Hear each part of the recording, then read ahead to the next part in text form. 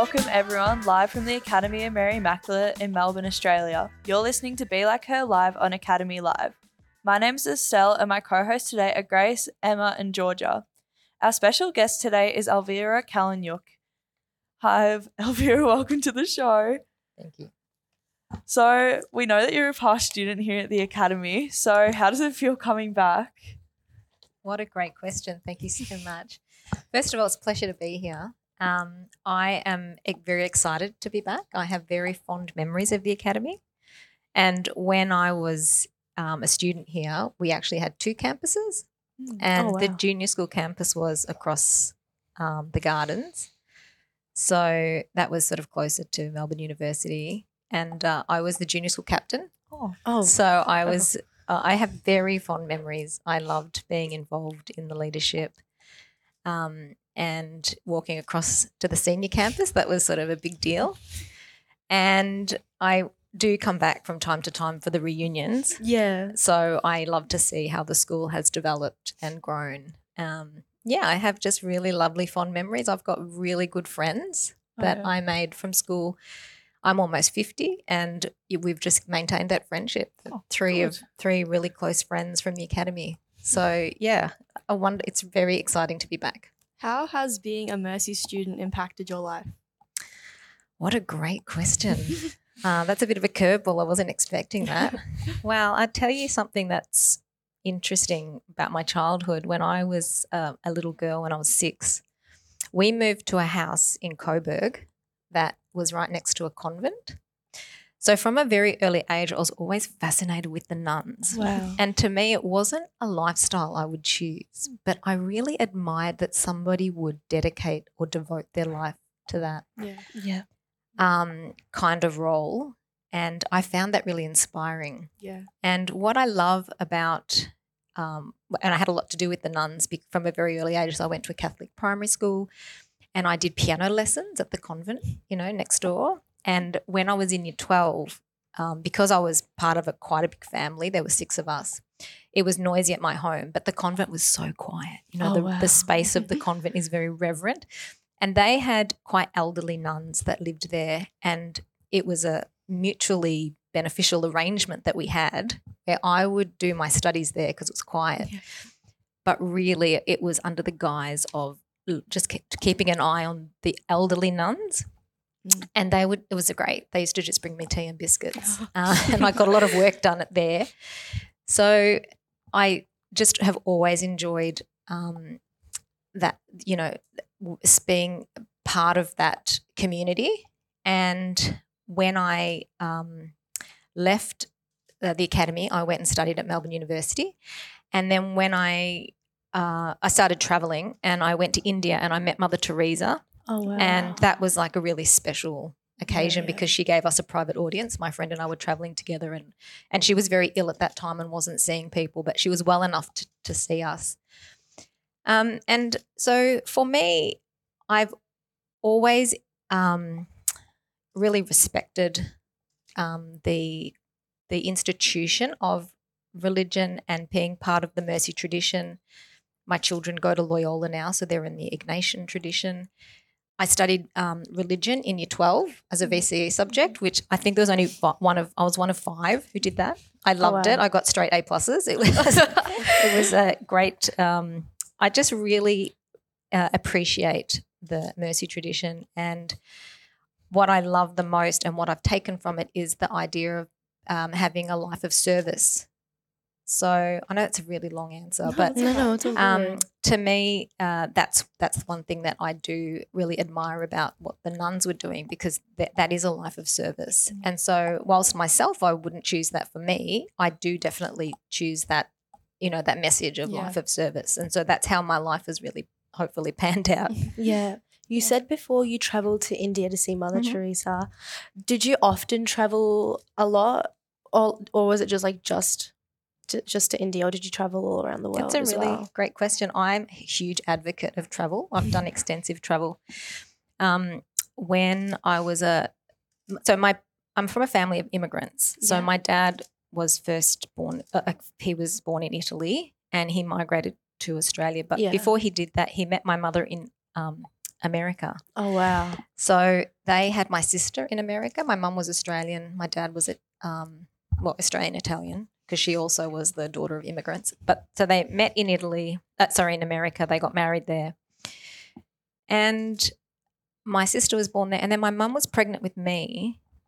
And then she returned to Australia. Oh, they did return to Australia, and I was born in Myrtleford. And so every time I go back to America, I've been to America many, many times, I feel like I'm home. So there's some sort of sense of place there.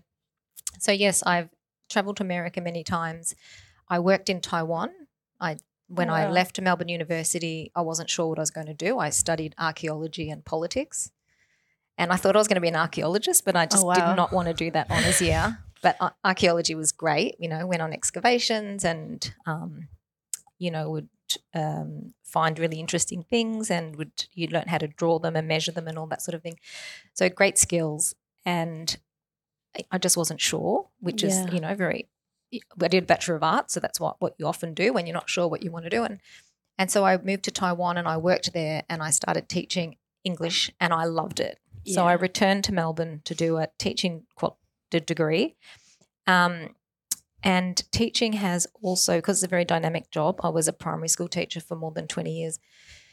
I did a lot of travel in that role as well. So I was invited to go to Japan, and I did a stint in Japan. I worked with some Japanese teachers and did a homestay and, saw the schooling system there. And then in 2016, I was awarded a fellowship. So I moved to Canada and did some teaching there for a year. And it was just an incredible experience. So, yeah, I'm planning a trip in September. I'm going to the UK with my family, and in October I'm returning to Italy. I'm doing a program with Monash University where other doctoral students come together and we work on world problems. So that's at the Monash campus in Tuscany, in Prato. Yeah, so you've been everywhere. Yeah, I do love travel. I don't know that I've been everywhere. I do have lots of places I still want to go. Yeah. But I do think that you can get a lot of learning, understanding different cultures, and I do really value it. As well as doing a Bachelor of Arts and a Diploma of Education, you've also done a Master's in Arts Therapy. Mm-hmm. What's in arts therapy and what do you use it for exactly? That's a great question. So creative arts therapy is a type of it's therapeutic work. Yeah. So when I was studying art therapy, it wasn't well known. It was a little bit hippie, like a bit woo-woo. Oh, yeah. But it's really come into the mainstream because people are starting to see the importance and value of that type of work. So basically, instead of having talking therapies, and when people are quite feeling a lot of perhaps trauma, sometimes you don't have the words, or you don't really know what's going on, or if you're feeling depressed or if you're feeling anxious, you can't put words around that experience. And so what art therapy is it's a way to externalize something that's internal. It could be something that it's just a feeling or a thought, or you're not even sure, and you use art to express that. And what happens is that the art materializes, externalizes something that's internal, and now you have a tangible physical form that you can talk to. So instead of talking, if I was in a therapeutic situation with a psychologist, they might say to me, how are you feeling? And then you sort of have to paint words around that. And you're like, oh, I'm not really sure. But if you have an art form in front of you, you're not talking directly to that person. You're talking about the artwork, and it kind of makes it feel a little bit more safe. Yeah. And the art itself will give you clues as to what's happening internally. So you might say, well, I can see that you've used these colors or you've used these tones, and you talk about the art, and you're not talking per se about the person, but you get a lot of clues and insights into what's happening with that person. So it's a different way of communication. It's not, and it's taking the pressure off, trying to work out, making sure that, you don't always have the answers. So what I've used it for is, and the reason why I got into it was because when I was a classroom teacher, I really saw how children did very well academically, but a lot of children were really suffering, and I wasn't really confident to know how to support their well-being. And when I was an art teacher, so I was a classroom teacher, then when I was in the art room, I really noticed a shift in the way the children responded. They were so engaged when they were in the art room. They loved coming. They didn't feel it they felt it non-threatening. They enjoyed it. And that's when I decided I'm going to go and study art therapy. Yeah. So I studied it just to really help me in the classroom. And it's been really useful tool. I've got a lot of ways to support children individually when they are feeling like they can't cope in the classroom, or something's happened. Maybe a parent has died, or maybe a parent has become really unwell. I've used it. I was invited to do some art therapy with a group of kinder children because their kinder teacher just died suddenly. Oh, wow. And so those children needed really intensive support. But with young children, they don't often know what's happening. They may not have the words.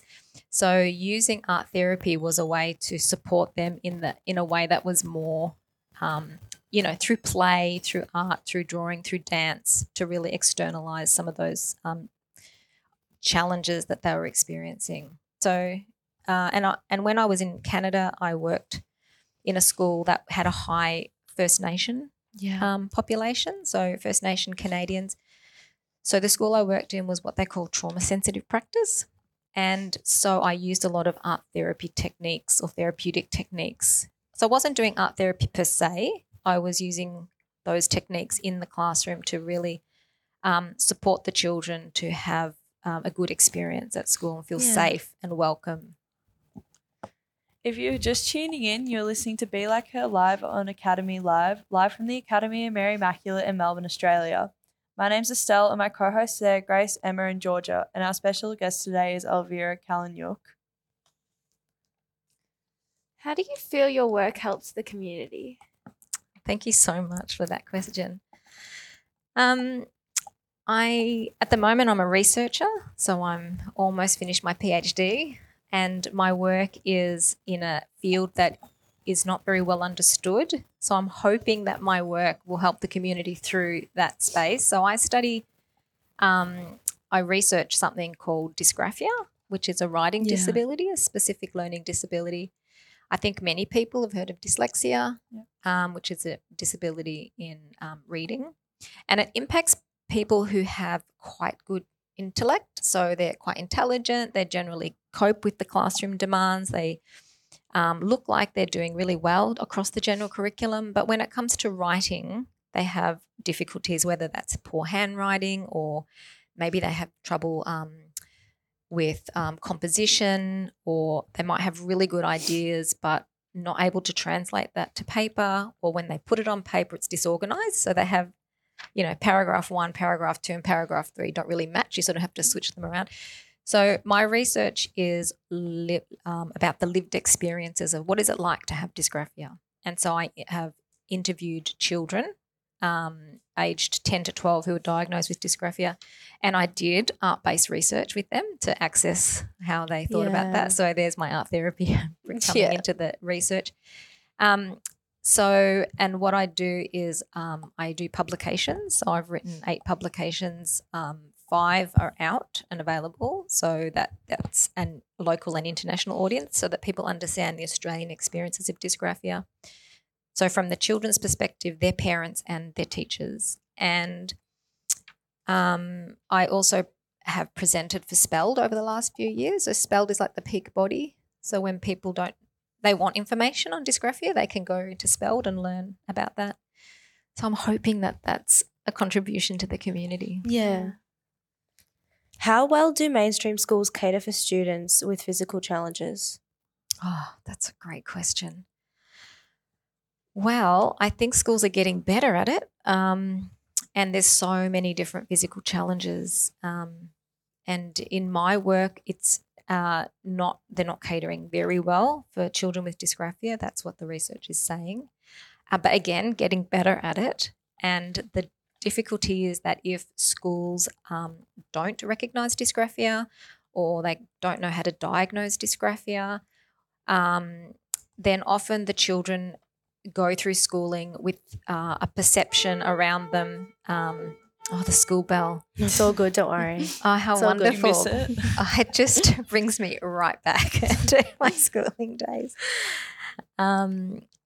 So when children are not recognised with dysgraphia, then often they're just seen as, because they are quite intelligent and they can keep up with the curriculum, they're often seen as just lazy. And so they are then misperceived in that way, and that can really have a detrimental impact on their mental health. So that's the danger about schools not being equipped with that information. But I do think it's getting better. I don't know much about other physical disabilities. I think schools have mandates, so generally they're pretty good because they have to comply with certain regulations. But I haven't been I did some CRT last year, but I haven't worked in schools for 5 years, so I don't know how it is now. But definitely in my day, that was something that we addressed, yes. Do you think schools back when you were here at school and now have changed, or do they still are pretty similar? I think there's been a lot of progress, and I think particularly in the neurodiverse space, I think young people are much more aware, and so the young teachers who are coming through, are much more conscious of it. I think we're recognising the way in which the school system had been quite ableist, and was really set up for people who could cope and who could navigate the space. And now we're recognising actually some things just are not working for some children, and there's been a lot of adaptations to really bring on board to make sure that everybody feels welcomed and able to participate in education. And that's come through a lot of international laws, conventions, which has translated into the school system. And I do think Victoria does have quite a good school system, but there is also always work to do. So, yes. Yeah. What experiences or people have inspired you on the path you are on in your life? Oh, I'm sorry. Well, I've had so many sources of inspiration, and I would say that my grandparents, who really started with nothing, and my great-grandparents were the first immigrants in Australia from my family, and I was the first one in my family to go to university.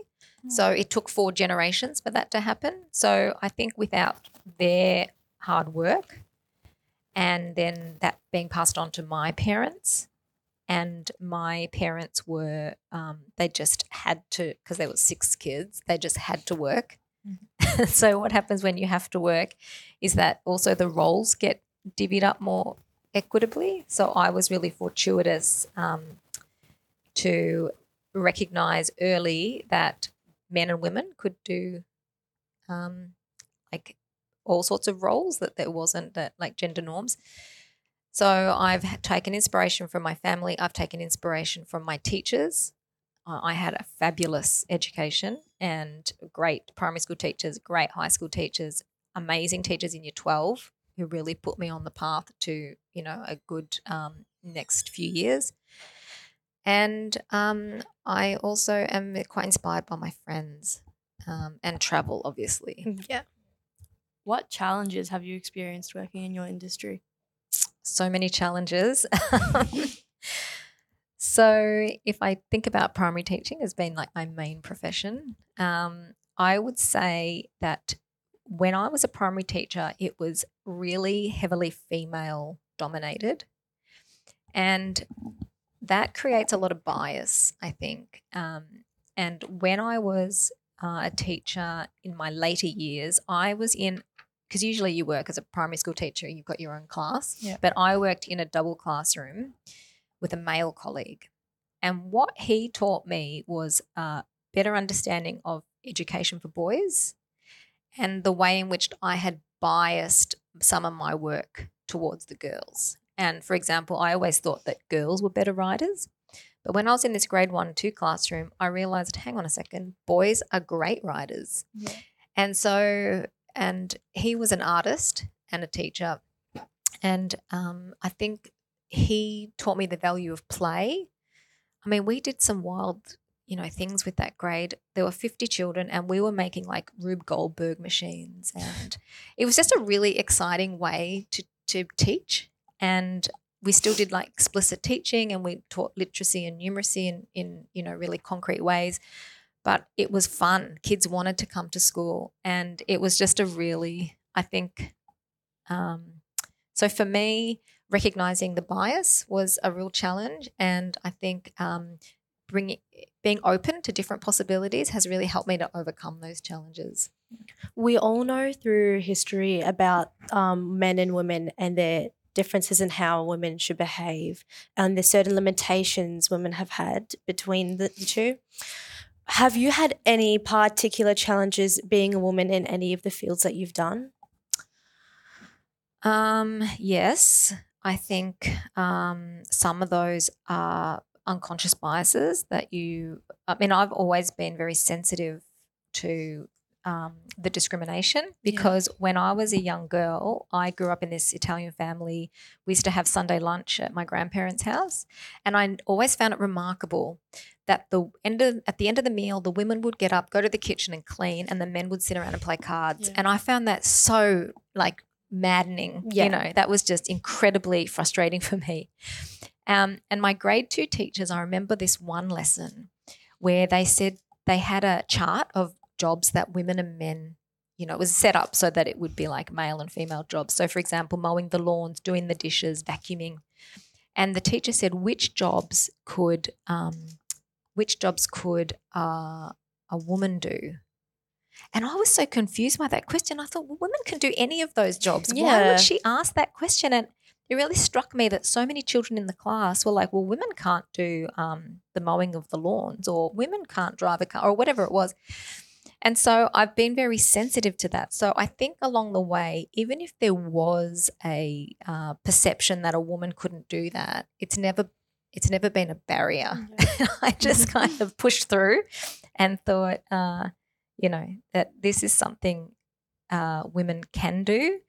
And so I've never felt I might have felt the sensitivity, but it's never stopped me. Yeah. So we look back at like a few centuries ago to where we are now as a society. We have seen some improvements, pretty big improvements between the two, men and women. Do you still think that there are some like improvements for women for equality? Well, that's a really great question. And I'll tell you another story, because you've reminded me about the Matildas being a great example in this moment. When I was in year 16, I used to play women's cricket. Wow, okay. And in those days, it was just so frowned upon. You didn't play women's cricket unless you were a lesbian, or back in the day, the derogatory term, that you're a dyke. And it was so frustrating to me, because I just was so resentful of that commentary. Now, that's only 20 years ago, or maybe it's a bit longer than that, maybe 30 years ago. But maybe 40 years ago. No, about 30 years ago. But so to me, and I think this is what a lot of women are feeling in this moment, is I never thought I would see that in my lifetime. I just didn't think we would come that far this quickly. I thought that's women in sport is just not going to be, something that's going to hit the radar. And to see that progress today is just completely heartwarming. And that's why it's captured the imagination of so many people in this country, because a lot of us know what it's like to be a woman in today's society.